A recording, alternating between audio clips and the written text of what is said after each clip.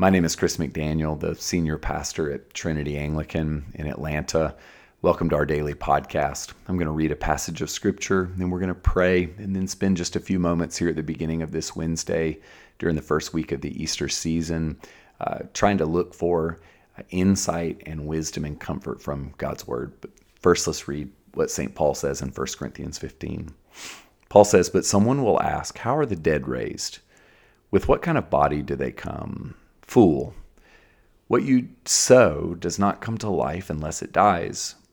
And as for what you sow, you do not sow the body that is to be, but a bare seed, perhaps of wheat or some other kind of grain. But God gives it a body as He has chosen, and to each kind of seed its own body."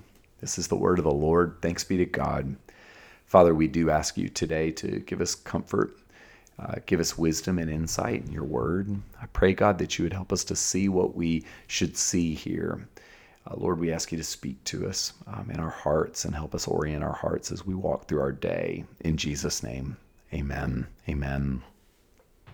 So Paul's wrestling with the idea of resurrection here, and he's using seed analogy, garden analogy, to help his friends think clear thoughts about the resurrection. And I just want to say, I think this is really relevant for you and for me because there's frankly a lot of fuzzy thinking right now in the Christian church, and there has been throughout the ages when it comes to resurrection. We don't quite know what to make of resurrection, and so we backfill all kinds of meanings that may not be entirely helpful. So I think what Paul has to say is really important, and I want to say this here at the beginning. Resurrection for the Jews, for the friends of Jesus who would have heard that he had been resurrected, meant something very specific. Resurrection was something that necessarily had to happen to the physical body. So here's what resurrection meant for an early Jew. Resurrection meant someone was alive, and then they became dead, not mostly dead, but really totally, completely dead, and then they became physically alive again. Anything else, someone becoming a ghost or transitioning from one state of physical being to a sort of metaphorical or a metaphysical state of being, that wouldn't have been resurrection. It wouldn't have met the criteria. So Christians believed that Jesus was resurrected, which meant he got his body back.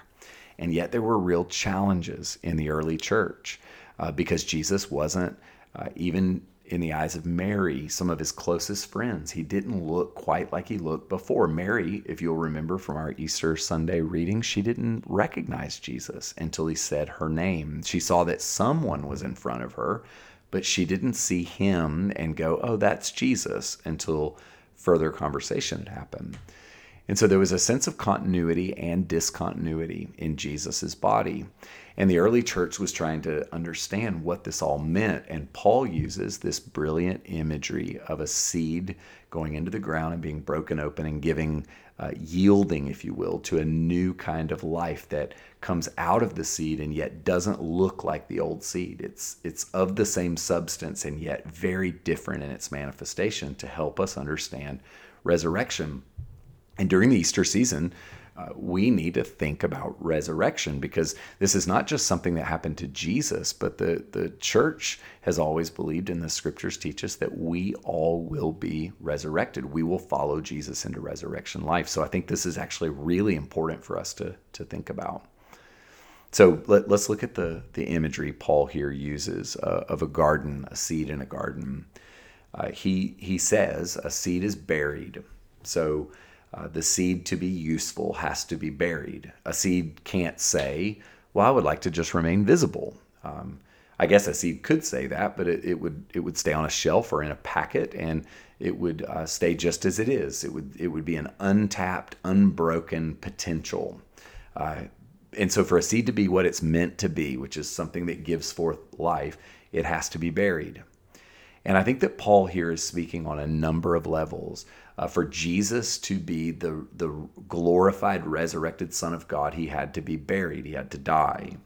He also would say, I think, when it comes to spiritual formation, your life with God, that for you to be who God has called you to be, for you to possess that weight of glory that C.S. Lewis would have described, I also have to go through seasons of hiddenness and death. So there are a number of layers of interpretation here. One is pertaining to Jesus.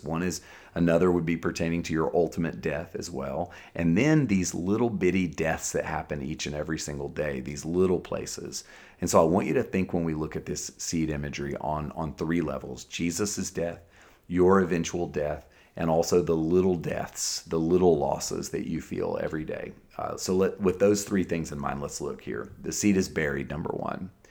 The seed has to be hidden, lost in essence, buried. And for it to be useful, for the seed to be what it's meant ultimately to be, to do what it's meant to do, it has to actually not only be lost, hidden, and buried, but it has to be cracked open. And there's a sense of tragedy about this. Paul here is using this imagery to say, I think, how difficult it is to surrender to this hiddenness, death, and the little deaths that we experience. And many of us do everything within our power to avoid this hiddenness. We don't like the feeling of being lost and obscured. We're afraid of dying. Some of us probably have been even somewhat preoccupied with death in the last number of weeks and months, as we see it discussed on the news, and we face the reality of death and the potential of death all around us. And yet Paul here is using this seed to help us begin to understand how it all works. For the seed to be ultimately what it's meant to be, it has to surrender. And I believe that for all of us, there is an invitation to surrender, to let go, to allow ourselves to be covered up, hidden, lost even. Jesus did it. He calls us to do it as well. He calls us to do it ultimately, and he calls us to do it each and every single day. Death to self, or dying to self, I think would be imagery used in the Bible to describe this. And Paul says, essentially, understanding the way garden works, that the seed is not just buried, but it is undone. The nutrients press in upon it, and it softens up the shell. And I just want to say that I think God's great desire for all of us is that our shells would be softened up. I've had a great privilege over the course of my ministry life to sit with a long list of people, a long number of people who have died, been with them and midwifed them through the process of death. And I've seen it over and over and over again. Our shells become very soft at the point of death. And I think there's an application there for us in our day-to-day life. The Lord wants to soften us, and he wants us to become one who ultimately is undone, allowing things to penetrate. And out of that penetration, a kind of new form of life emerges. And this happened to Jesus. A new form of life came out of his old seed, and it also happens to you and me in our daily life, and I think it will happen to us all ultimately one day as we're people of the resurrection. And there's something good about surrender, and there's also something really challenging there for us. And I just want to say this. I believe that now is a time to embrace hiddenness and loss and even death. And I don't mean that in some sort of dark or masochistic, like perverse way. I think the Lord would just have us all stop trying to wiggle off the hook. And many of us are facing lots of loss right now. And we can resist it, but I don't think that changes our experience of the loss. And so I believe that now is a time for you and me to maybe stop resisting and start believing that the seed of our life, God is trying to crack it open so that something new, something better, something transcendent could emerge. And while this will one day happen to each and every one of us, just like it happened to Jesus, I think that it can happen to you today in a small way. But not a way that's not meaningful. I think a way that could actually bear a lot of fruit for us. So that's my prayer, that you would make the most of the time.